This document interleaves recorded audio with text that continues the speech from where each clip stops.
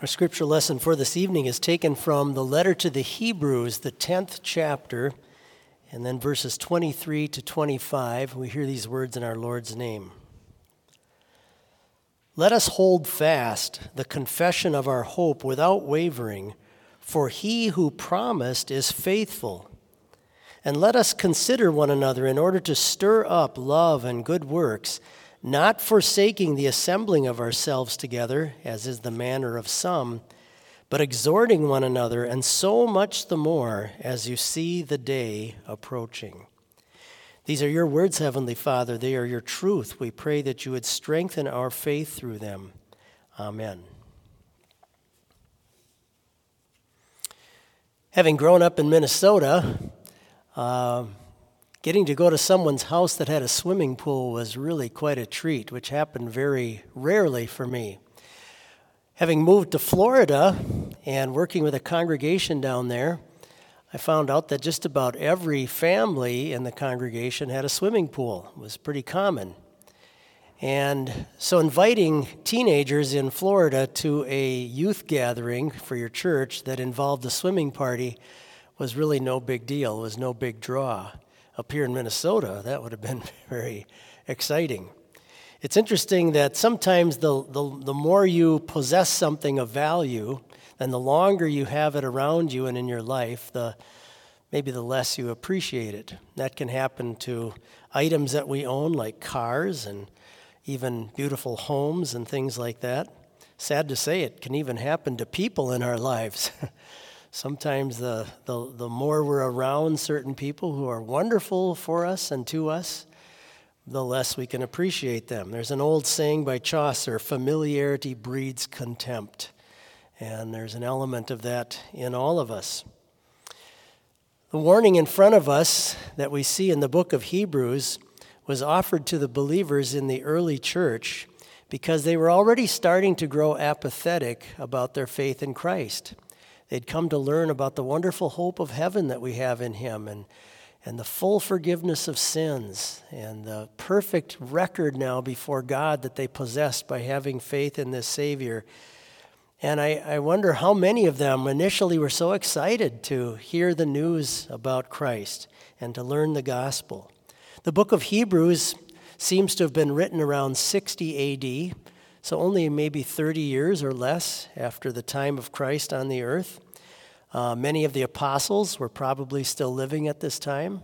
It's possible that some of the people that received this letter got to actually sit at their feet and listen to them, hear stories, firsthand accounts of miracles that Jesus had done, maybe the resurrections that he had brought about and other miraculous things. And maybe had even seen the apostles themselves now perform miracles. Christ lets that first tier of apostles perform some tremendous things. It's possible some of the people had heard Jesus himself preach. Probably there were a few at least that had witnessed the great day of Pentecost and the flames on the head of the apostles and hearing them speak in other languages and all of that. Think of all the potential advantages they had to have enthusiasm and excitement about this wonderful faith that we have in Christ. But notice they're already growing lax. They're already starting to fade in their faith. They're already having to be warned by the author here. Let's not forsake assembling together. Let's not forsake gathering together in worship to receive God's grace through the means of grace, word and sacrament. I remember years ago serving a congregation where there was a family, a young couple that joined our church, and they left another church because it no longer wanted to hold on to Scripture as being inerrant, the inerrant Word of God. And they sought out a church, our congregation, that was still teaching and confessing that. And they were so excited about that.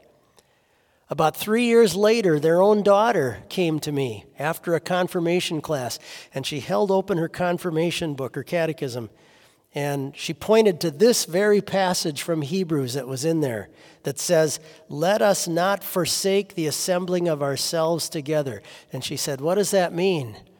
I said, "It basically means let's not stop going to church. Let's make sure we keep coming to hear the Word of God.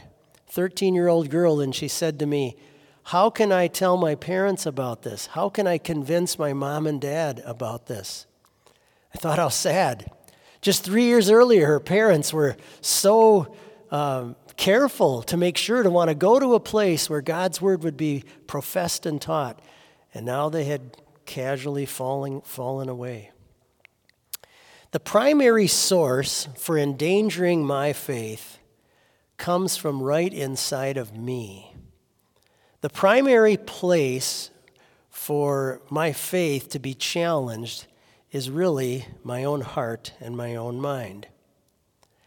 I sometimes wonder if God called me to be a pastor because he knew that would allow me to keep working in his word and be around it and around fellow Christians, because I might not have stayed there on my own.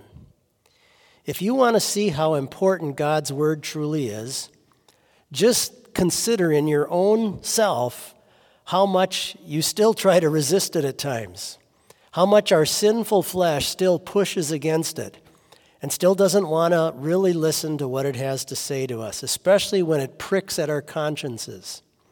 And I think of all the excuses that I can come up with to not really want to personally, in a devotional way, study the Word of God. All the excuses in my mind that I have to push myself through, even on a Sunday morning, to go to church and worship. When I was about 5 years old, I had to have some teeth extracted from my mouth. And just to show you how old I am, the dentist still used ether on me.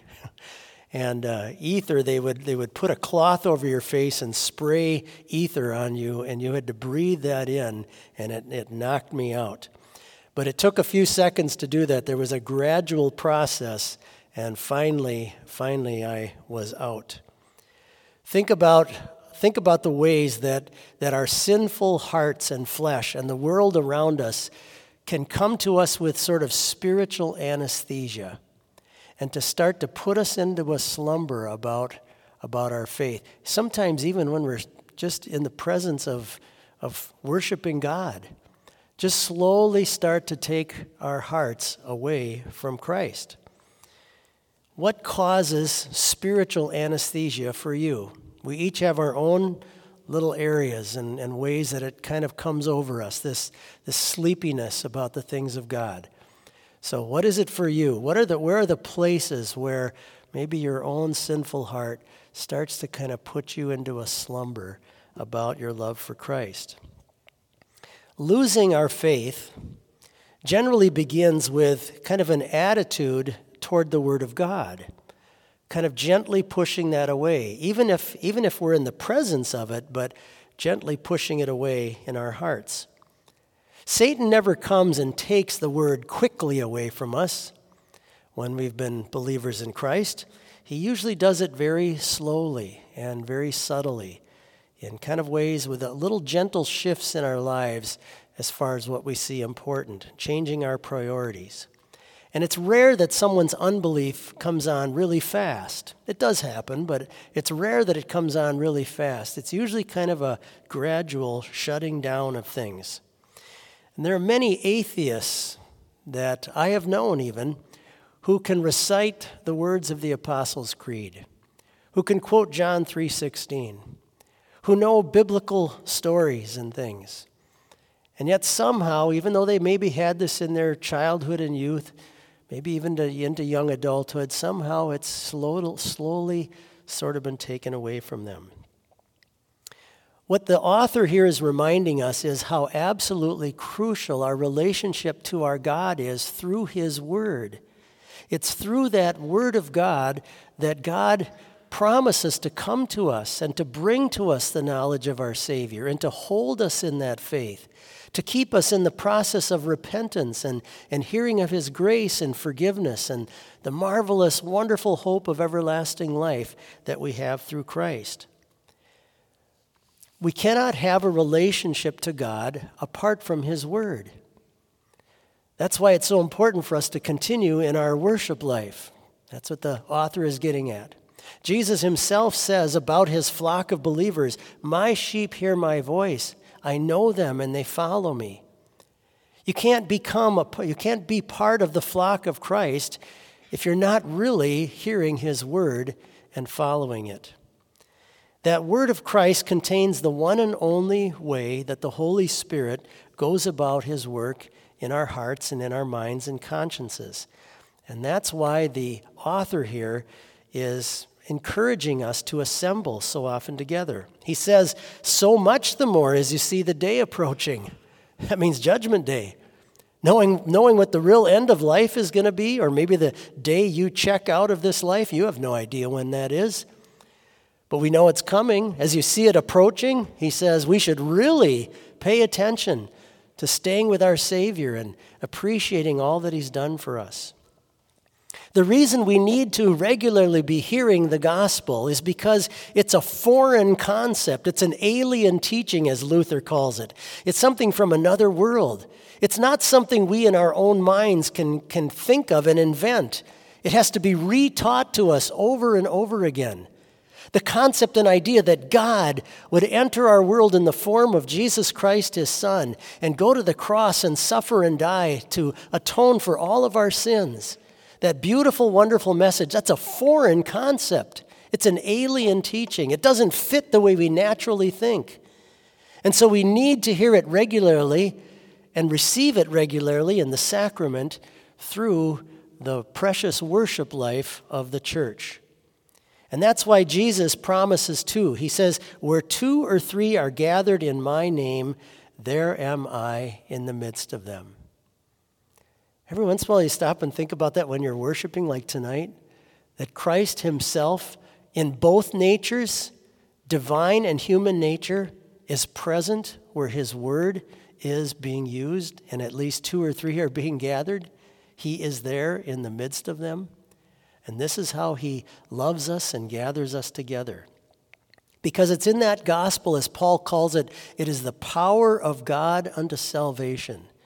The gospel is the only thing that can go down into my heart and into your heart and connect us to the Savior and make sure that we someday come to heaven. You know, God has a lot to say in Scripture about families and passing on this faith in our homes and moms and dads teaching it to their children. And faith is certainly nurtured there. But it also includes encouragement frequently like this of us in a congregational setting.